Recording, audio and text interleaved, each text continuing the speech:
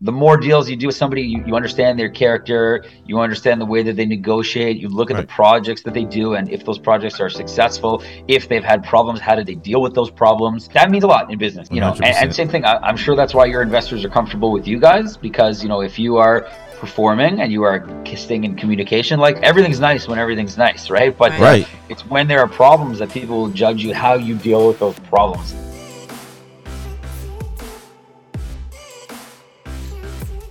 Hello and welcome back to the Smartest Real Estate Investor Podcast. I'm your host, Marcus. And I'm Jaquita. And today, as promised, we have a very special guest. We're finally bringing on another fellow private money lender, hailing all the way from our friends up north in Canada. He's from Toronto, Canada. Woo. Please welcome David Steinfeld to the podcast, ladies and gentlemen. Welcome. Thank you for having me. Thank you. Yeah, we're super excited. Like I said, you're the first private money lender, so we both speak the same language. Yeah. Well, don't leave out some of his accolades. He's also a mortgage broker. Exactly. So, yeah. Pretty awesome there. Thank you. I've actually been mulling over getting my my loan originator license, so that's kind of cool too, just to kind of get that started. Because I think it's pretty cool to be able to do both, right? You can do your private lending and then maybe even potentially roll some of those into some long-term lending as well. That's pretty awesome. Yeah, exactly. Yeah. And I mean, a big part of it is just, you know, like you said, you know, other guests on the podcast have been, you know, multi-unit buyers or, you know, agents. The more you know in the industry and the more you understand the other parts that will obviously interact with what you do as your main sort of focus, you know, it makes you stronger at, specifically in private lending, makes you stronger at evaluating a deal, right? Right. Yes. 100%. Whenever somebody asks for a loan from me, I'm always thinking, how am I going to get my money back, right, at the end of the day? How are they actually going to pay me? So knowing what banks might entertain a loan in the future and the steps to get there are a really big risk mitigator. Yeah. Right. Just so let's confident. Yeah. So let's get a little bit of your background, David. So interested to know, how did you get started in real estate, like, as a whole? Yeah. And how long have you been doing this? Yeah. Great question. Kind of fell in my lap, actually, which I've seen it happen to a lot of people. Right. It's a bit of a long story, but I'll try and sum it up. So sure. My dad used to be in IT, information technology. He worked for companies like, you know, Oracle, some of the big like database companies and storage in particular. He lost his job in the recession of 2008. And he went into business with one of his cousins who was in the mortgage lending business. Now, they did only mortgage lending, so private mortgage lending, where you know, they're not connecting people with banks or credit unions or you know, sort of what we call in Canada B lenders, which are like second tier lenders. They're doing only private money from like hard money loans, kind of, you guys would call it in the US. Right. My dad's from New York, by the way, so I got some American in me. Nice. Yeah. Awesome. So my dad got into that business, and I was working at the time, and I was investing with him. So I gave him, like, you know, $10,000, all my savings at the time, and he was giving me a return on my money of about 10%. And that was great at the time, right? It's incredible. And, you know, I didn't really ask so many questions because I was more into like marketing, and I went to business school. So I was sort of still in school at the time and focusing on that. Fast forward, I had a few different jobs, and I decided that I wanted to go back and do my MBA, like, you know, graduate degree, and got into one of the top schools in Canada. And I spent some time there thinking I was going to be an investment banker because I love finance. I love math. I love, you know, a personal retail finance and investing. So I said, hey, this is a great career for me. Turns out, while I was doing my MBA, I learned I didn't really want to be an investment banker. And so one summer when I had, you guys can hear me clearly, right? Like, yeah, definitely. Sound audio is good? Yep. Awesome. Great. One summer I wrote an application for my dad's website. And what it would do is it would take contact information and it would send me an email. And then I would give that email to my dad or some of his colleagues that he worked with, and they would try and go, you know, close a loan for those people. And they would pay me referral fees just for setting this up, this new lead generation form. So I was getting $100, $200. One time I got a check for $1,200. And I said, wow, you know, I spent one afternoon doing this. And if this guy's giving me, you know, $1,200 a referral fee, how much is he making on this loan? So I investigated a little bit more, and when I finished business school, instead of going and getting a job at a bank or working in consulting, I ended up getting my mortgage license. So I've never been a real estate agent, but I got my mortgage agent's license, which is like the equivalent of like the NLMS, the loan Right. officer designation. And from there, I learned all about the business, relationships with banks. I learned more about the private lending, and that was my sort of that's how I got into the business. And that was about 10 years ago now. Wow. Nice. Great backstory there. And you said something that was interesting. And I was telling Marcus about this right before the interview. We were listening to one of your past interviews. And one thing that, and like you said, it's always good to know all the other moving parts and what role everyone else plays in a deal. What I did not know about what you do is that you can take a private money lender and have them create a mortgage on someone's personal home. We always look at private lending from investor perspective. Yeah, like a fix and flip or new construction or something like that. Yeah, so we found that very, very interesting. So I just thought that was really cool. Yeah, definitely. Yeah, it's much less risky, right? So it's really like in finance, the cost of debt and the cost of equity. So as an owner, giving away equity is more expensive than giving away debt. But the reason for that is that it's more expensive to like investors require a higher return on equity than on debt. Because debt, you're like promising to repay me, right? So kind of even if you screw up, I don't know how you're swearing. We swear a lot in Canada, so I'll try not to swear unless you guys. You're fine here. You're fine here. Okay, This is a safe space. Yeah. Okay. Cool. So I mean, if a borrower, if a flipper like fucks up their deal, somebody who's in bed with them as a partner with an equity piece is going to have to suffer. Whereas the debt gets paid back, or is supposed to be paid back, before any equity gets paid back. So, that's it's a lower risk asset class. And for me, it's where I like to stick because I still think the returns are really high. To make 10% on your money is pretty good. Do I really need to make 20 or 30 and go out and try and buy more properties and leverage and take on a lot of risk?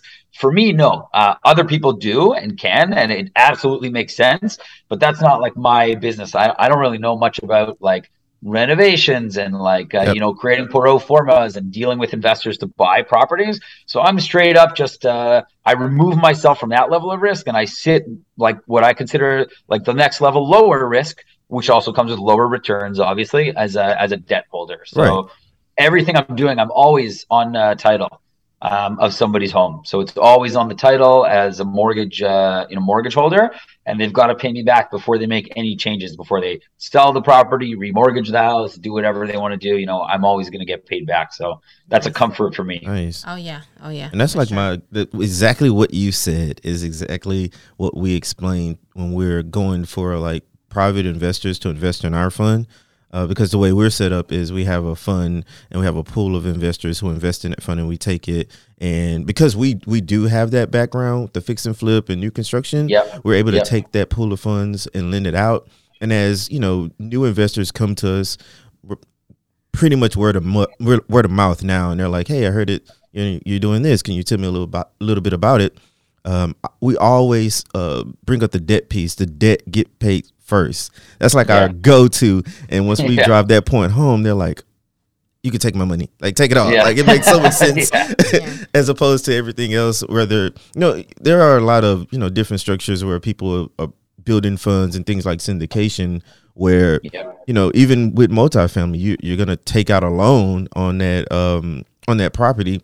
And even when you have like your common investors, your preferred investors, that bank, or that private source, they come first in that capital stack.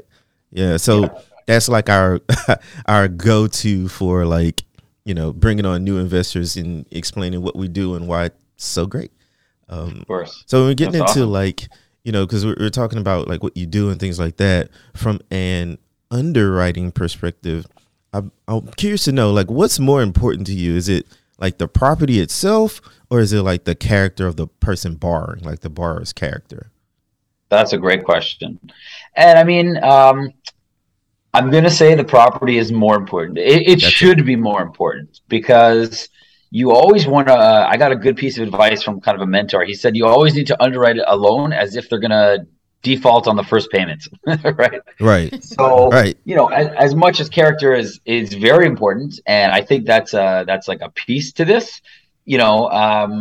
I might take a little bit more risk on the property if the character sort of justified that, and if I really believed in that person. Mm-hmm. But I mean, characters can trick you, and they can tell you one story, and it might look like that, and they might be able to pull, not even willingly, but they might believe something, and then there could be an issue with either their income stream, or that they've extended themselves, or they haven't been completely truthful with you.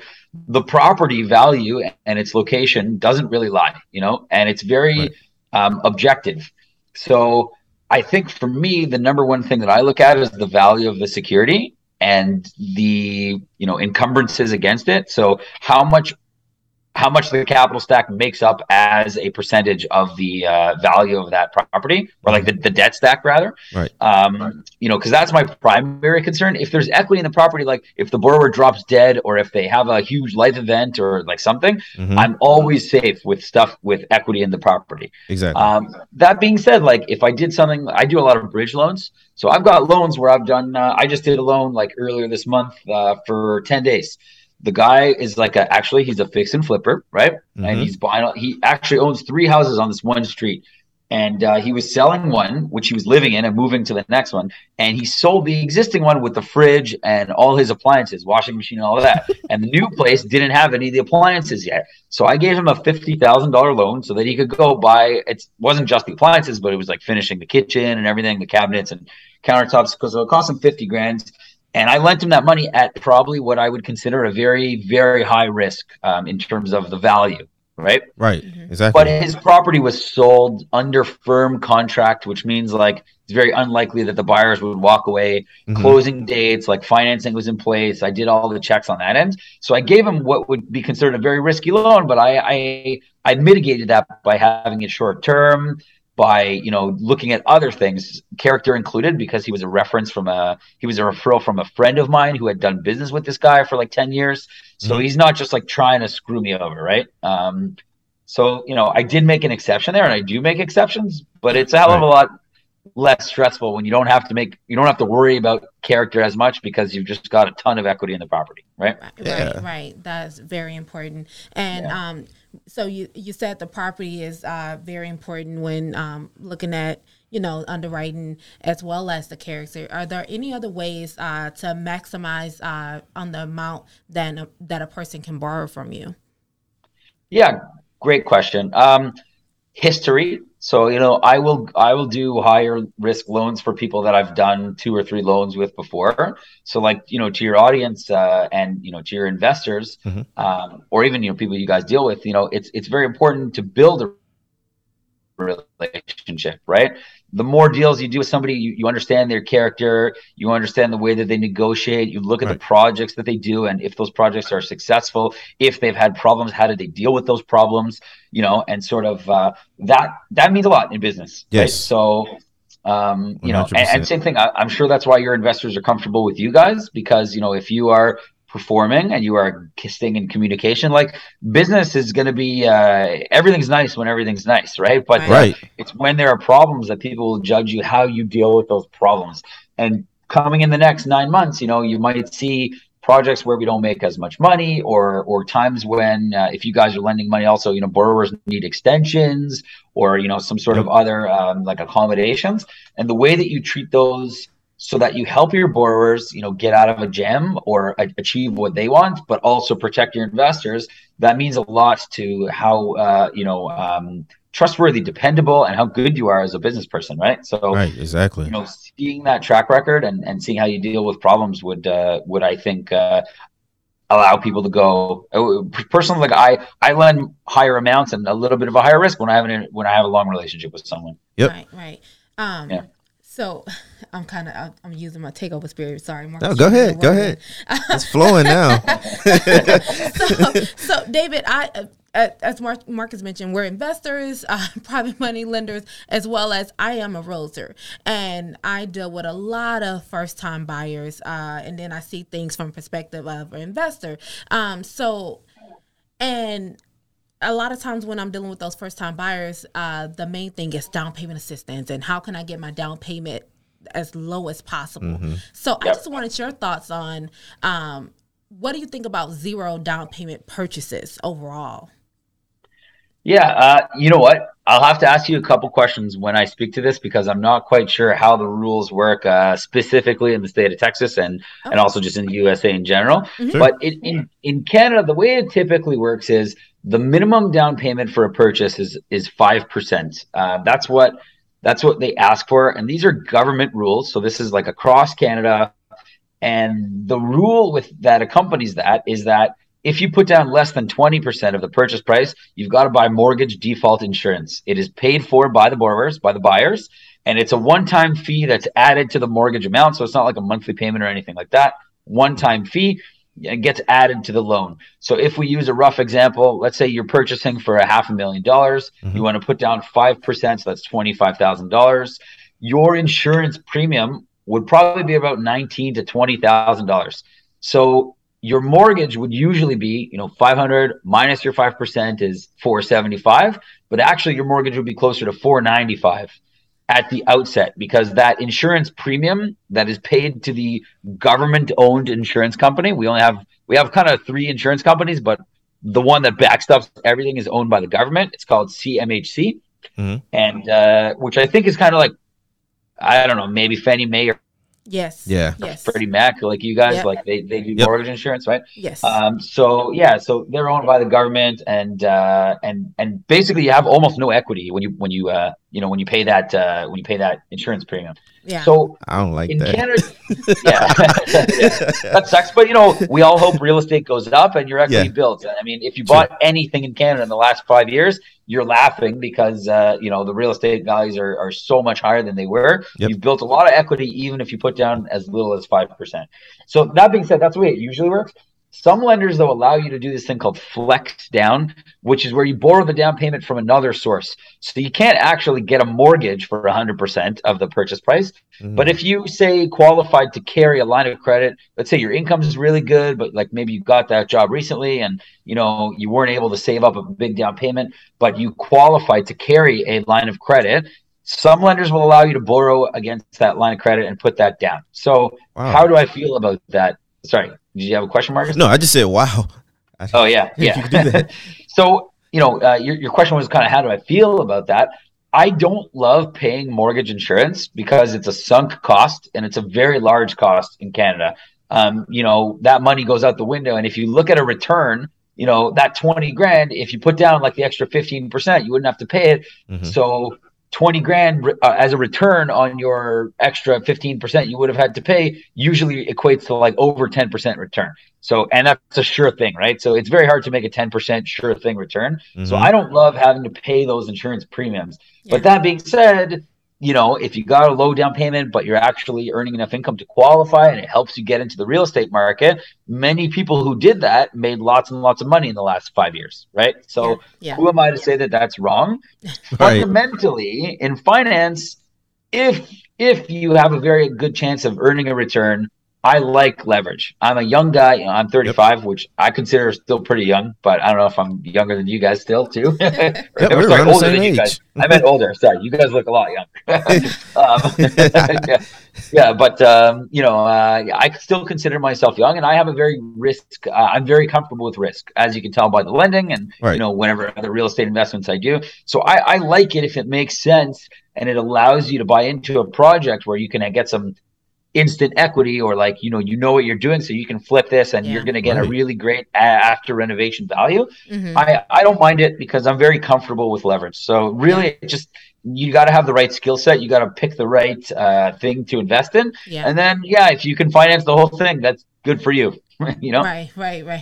Oh, That's interesting. Yeah, that's the rules are certainly they're different. a little bit different, but I know we have like the still have mortgage interest insurance, and yes, they're government backed, and the minimum down payment is a lot lower here. We're 3.5%. Yeah. But with that, you definitely still have that mortgage insurance. So yeah, and then we're having like this thing where you're talking about the other day where people are buying down their interest rates. Yeah, we're allowed to buy down our interest rates here. I'm not sure if you guys are allowed to do that. How do you do that? Like if you buy it down like with cash or you buy it down with cash or like if you're doing if you're purchasing a new bill, you know how they offer all these incentives and money towards closing and all this. You can use that to actually buy down your interest rates with. Oh, that's cool. Yeah. So rather than getting like all the upgrades and the fixings inside the house, you can just use that cash that they're giving you for that to buy down your interest rate. Amazing. I like that. Yeah. So we were talking. One thing I wanted to tell you guys too is, in Canada, we actually almost nobody takes longer than a 5-year mortgage. So, and what I mean by that, not amortization, but interest rate contract term. So this is a big thing. I've known this for years. So in Canada, we typically take 25 or 30-year amortizations. So that's like, the pace at which you pay off the loan, 25 or 30 years. But the interest rate term is usually 5 years. 5 years is like the flagship term that everyone competes on. So right now, our 5-year rates are about like 5.5%, close to 6%. And that's only for 5 years. After 5 years, you have to renegotiate. So I know with you guys, it's like 15 or 30, right? And then your amortization is also based on that period. So we don't lock in rates for that long. So that's also like probably makes our market a little more volatile because like what's happening right now is the last 10 years have been very low interest rates. And now people are, they came off a 2% mortgage rate, or 3% because we did have very low ones. Because, I mean, you guys probably didn't have as low as we had at certain times because, you're 15 or 30 years. So there's longer exposure there. But we had 5-year terms. I got my brother a mortgage for 1.79%. Yeah, we had them that low here. It was very short lived though. It was a couple months and there were a couple people who were on the offense and were able to get in at that interest rate. Not a whole lot in the 1%, but definitely for sure 2%. We saw a lot of those last year. I'd say like from from February to like April or something like that. Then that was it. But that's crazy. I've never, I had no idea that you guys had to basically renegotiate your interest rate after 5 years. Every 5 years. If you want a 10-year term, the rates are much higher. Like today, a 10-year term would probably be 6% plus. But it sounds like your interest rates are a lot lower than what we are here in the States because right now we're well into the 6s and 7s average. Yeah. So, sure are. Yeah. And that's how it could be, right? So, those people that we had at 2% are coming up for renewal right now at 5.5%, and their payments are going up 30%. For a lot of people, that's unaffordable. So are they going to list their houses? We're getting the cash ready for opportunities in the next 6 to 9 months. That's how real estate goes. Yeah, definitely.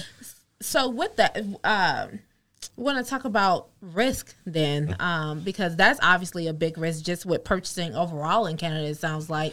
So what are some of the biggest risks that you see in real estate overall? Yeah, good question. What happened in the last 2 years was this thing that we called drive until you qualify, right? So I live in Toronto, I live north of the city, but I'll call it Toronto. It's the most populous city in Canada and one of the most expensive cities in Canada. And what people were doing was, they're driving outside of the city as far as they can go until they qualify. As you get further, Toronto sits on a lake. It's kind of like Chicago. We got a lake on the whole south side of our city, and so you got to go north in order to get away from the city center and to get cheaper prices, like into suburbs. And from Toronto, there's like a couple big cities around, but like nothing like even close to the scale of Toronto. So realistically, the farther you go from the city center, the cheaper it gets. And so people would drive until you qualify. But what ended up happening there was, it used to be you could buy a property in Toronto, let's say a condo for $500,000. Now they're all over 600, whatever. And you used to be able to buy, like, you can't buy a house in Toronto, like a detached home, for less than $1.5 million. Whoa. So yeah, it's really expensive. So as you like push out, Now those same people that had $1.5 million, or let's say 1.2 million, that couldn't buy in Toronto, so they drive a half an hour north, and now you can buy for 1.2. But then those people were competing, and they went up to 1.5 in that neighborhood. So then to go for 1.2, you drove another half an hour, and further and further and further. So what happened is, in the last 2 years, we've had property values, like let's say an hour from the city, double. Whoa. And those places, so when you say like risks, the risk is in valuation risk, because there's, it's affordability of the new buyers. Mm-hmm. There's also all sorts of government regulation coming in that's restricting foreign buyers in Canada. So we have a lot of immigration is a big driver for the Canadian economy. And what comes with that is also like foreign investment. So like a lot of countries where it's difficult to get your money out of, or people want to like hide their money, mm-hmm. like China, like India, like Russia.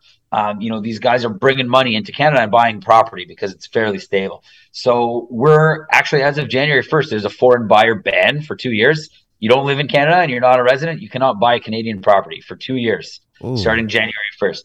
And there were taxes associated with being a foreign buyer, and those went up, last month as well. So we're trying to deter foreign buyers, which really means less buyers. So that means lower prices, less bidding. Right, exactly. And the real risk is like, values coming down in all these places that got bid up because people were desperate and, they got to work from home. So it was okay for them to live far out of the city. Yep. And these places where no one would really want to live, like, not that no one wants to live there, but like, they're more on the outskirts.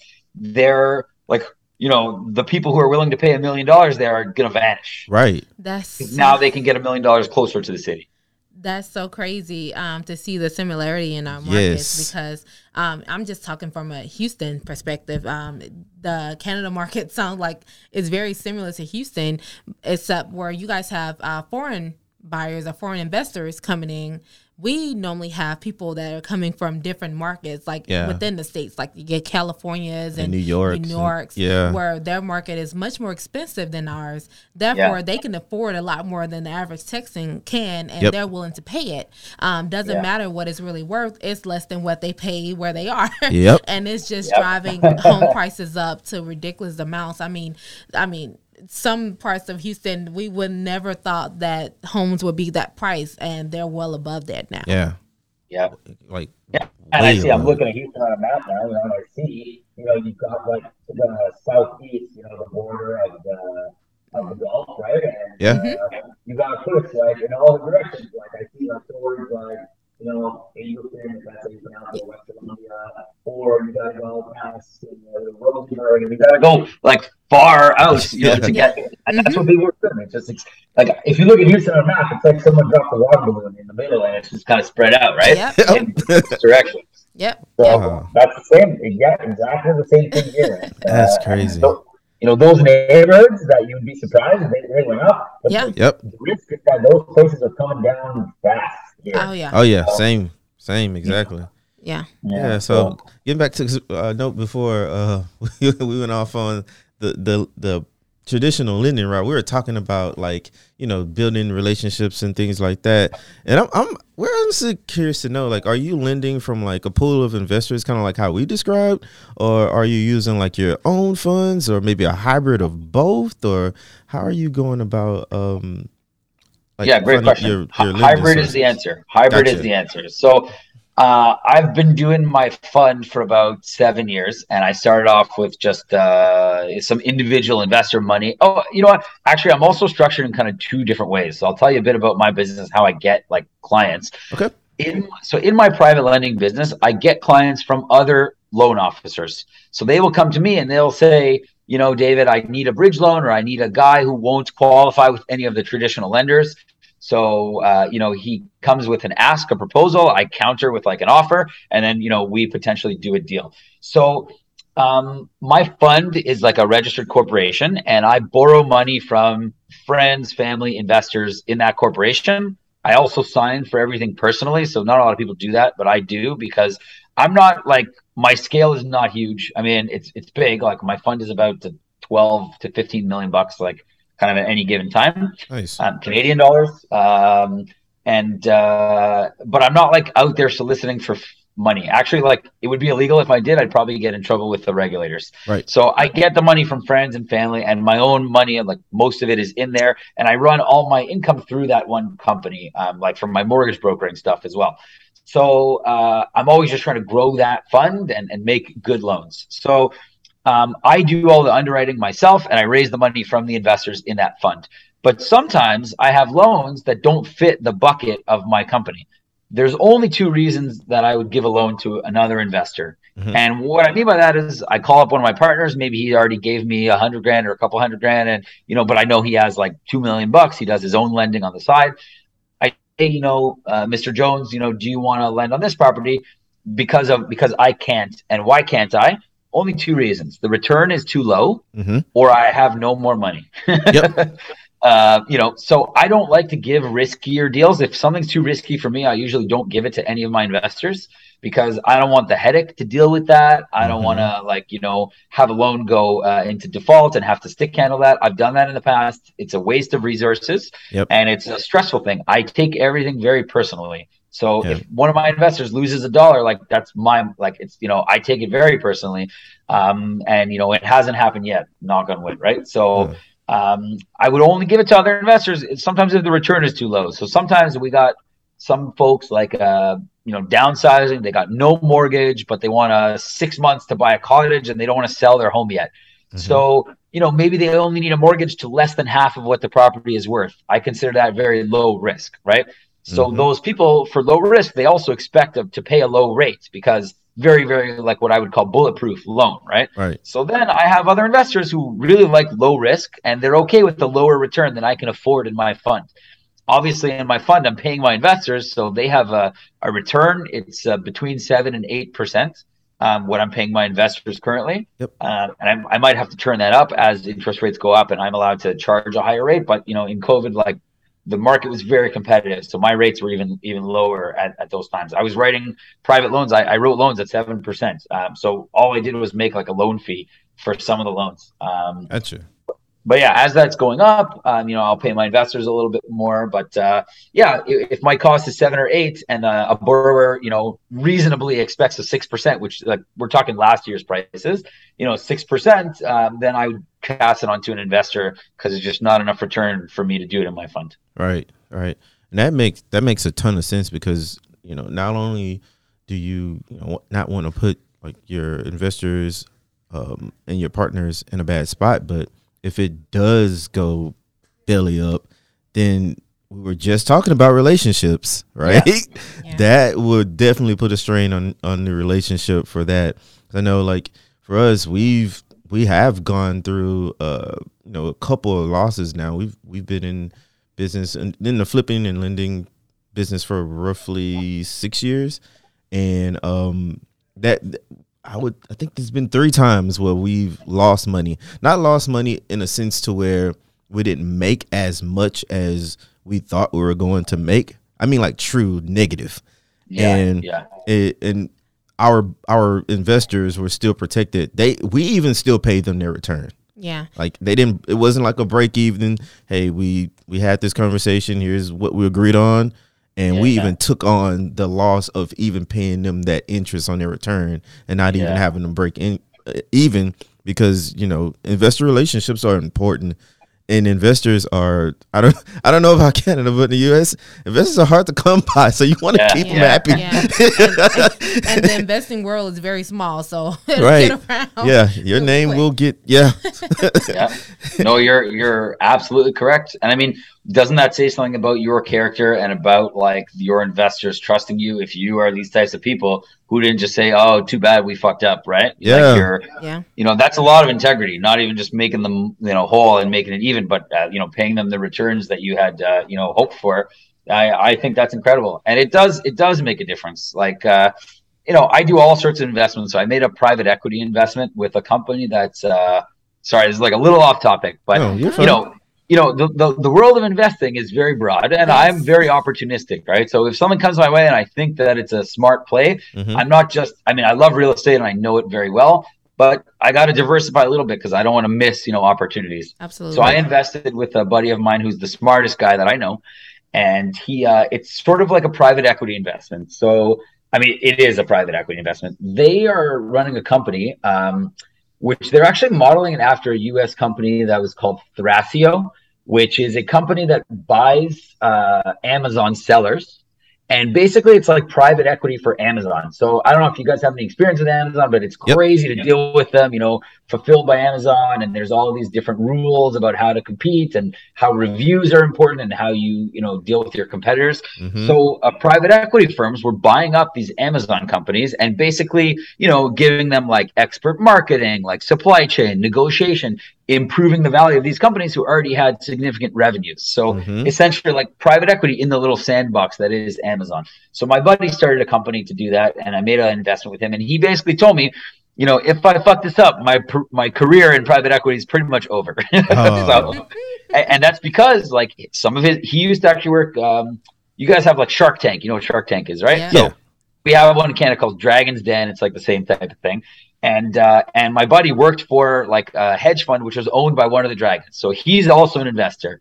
And, like you guys said, reputation is so important. If my buddy's investment screwed up, which it's not doing so well because the economy is not so good Mm-hmm. and there's supply chain issues, if it messes up and over like, I think it's a 5 to 7 year commitment, if he doesn't give a return to the investors, they're just not going to trust him the next time he raises money for a fund. Right. Yeah, So exactly. how important is reputation? It's the most important thing. Absolutely. Right? And fun fact, this is off topic as well. We used to be Amazon sellers. Yeah. We were. Oh, yeah. Yeah. Nice. Oh, From there you like go. 2017 to like 2020, something Yeah. like that. Nice. So, That's so crazy how much we have in common. Yeah, yeah. Yeah, we literally. Well, you're entrepreneurs. You guys want to make smart investments, and that's the way, right? Absolutely. Absolutely. Yeah, man, it's been like super fun. So how do you? Because I know you kind of touched on it a little bit, but like for like your investors, like your private investors, how do you go about finding them? Very, very passively. I really don't Gotcha. find them. Yeah, like I have a big mouth, as you can see. I play hockey on a couple hockey teams, and Nice. I'm pretty like social, like kind of outgoing guy. So honestly, I just never shut up. I talk about what I do. I really like it. I'm very passionate about my job. Like even if we're not talking about the loan officer side of things, right? Where I'm finding loans for people. Yeah. I love doing that because I get to teach people about finance and search out the best deals. And I have often like 90% of the time, the best deal can come from me. I can make a commission and sell that to you. Mhm. And it's like, money is a commodity, right? It's apples to apples, like the best possible thing. So Right. it's such an easy thing to sell. And I really love it. So I talk about that, and then I talk about what I do with the fund, and then people ask questions, and I tell them about funny stories, horror stories, whatever, and we'll have a conversation. Like captain on my hockey team, asked me last week. He said, I might be thinking of making an investment. Can you send me some details? Yeah. And I'll just have a conversation, and usually that's how it happens. So Nice. I'm not marketing or soliciting, and it's just grown very organically. And yeah, that's word of mouth. Yeah, we're the It all exact comes from same my way. investors. Yeah. Yeah. 100% word of mouth. It's the Yeah. whole no like and trust thing. Yeah. Once you start performing for others and people. So not only like do we all talk, because we talk a lot too. We tell everybody about everything that we're doing.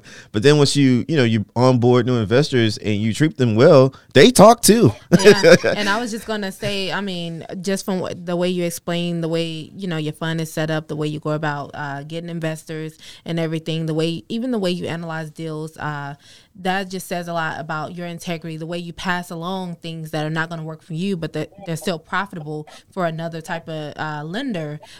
I think that says a lot about your character, and the fact that you were able to raise so much money by word of mouth, it just speaks to what kind of person people know you to be. Right, exactly. 100%. So kudos to you on that, Yeah. for sure. Thank you. And to you guys too. You know what? Like 6 years is not a very short amount of time either, right? So Yeah. the more you keep doing it, in my experience, it's just it grows naturally. It's not like too fast. It's not too big. It's Right. not like I'm looking for loans to put out the money because I got too much money in the bank. Yep. I run very lean. I try to never have the money in the bank. I have some like lines of credit I can use. Yep. Yeah. And reputation is the most important. People are giving me money completely like it's on a promissory note. Yeah. So I promise to repay them. Yeah. If I was an asshole, I could come down to Houston and buy some property and live there. And then you'll end up on a Netflix series. Yeah, that's right. But you know what? If you do the right thing, there's enough money and there's enough life, and you can do well by investors, and you can live very comfortably just doing the right things. So I mean, absolutely, there's no incentive, right? Yeah, I just thought of a name for your series, The Mortgage Swindler. Yeah. Oh, I'm man. just kidding. Oh my God. I love that series. That was interesting. So we heard about hockey. So what else are you into? It's like when you're not doing deals, because we like for our audience to really get to know the individuals that we bring on. So you're not, doing deals, originating loans or things like that. What else are you into, man? Yeah. Oh man, I have too many hobbies. I like a lot of things, but there's no time. This is the problem. Like I'm married, so I have a wife. I have a daughter who's almost 3. Oh, And nice. she's a lot of work. It's so lovely. Like she's amazing. yeah. But when we became parents, we realized like, oh man, like Yep. we have so little free time now. Oh, yeah. I had a lot of hobbies in the past, so I like to ride dirt bikes. Like we have Cool. a big forest, kind of like an hour away from my house, and so we ride 2-stroke dirt bikes in the forest. No like crazy jumps, but more like trail riding. So a Yeah. lot of hard turns and like going in between trees and stuff. Sounds like a Mountain lot of biking fun. as well, a little bit. I like fishing. Nice. I love fishing. So Yeah. So do I. yeah, Yeah, like fishing's great. I like something with like a little bit of a physical aspect and like Right. a mental. So like I went to the gym like for a long time, and I don't know, like I kind of stopped and I never got back into it. I Gotcha. would way rather play hockey every day than go to the gym. Yes. Yeah, I would rather be active, like doing something too, right? Yes. Yeah. We The say that to mentality, each other right? all the Like, time.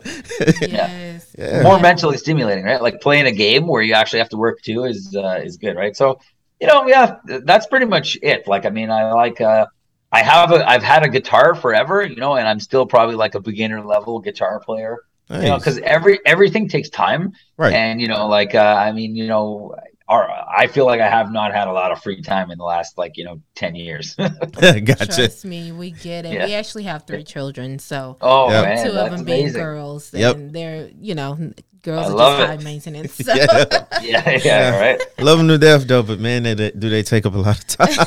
Yeah, that's right. Yeah. How old are your girls? How old's the youngest and oldest? Yeah, so the oldest is 14, the youngest Yeah. is 9, and she'll be 10 on the 15th of this month. Yep. And Amazing. we have a 20-year-old son. Yep. So, Amazing. yeah. Yeah. So I mean, yeah, that does it get easier? It probably just gets different, right? No, yep.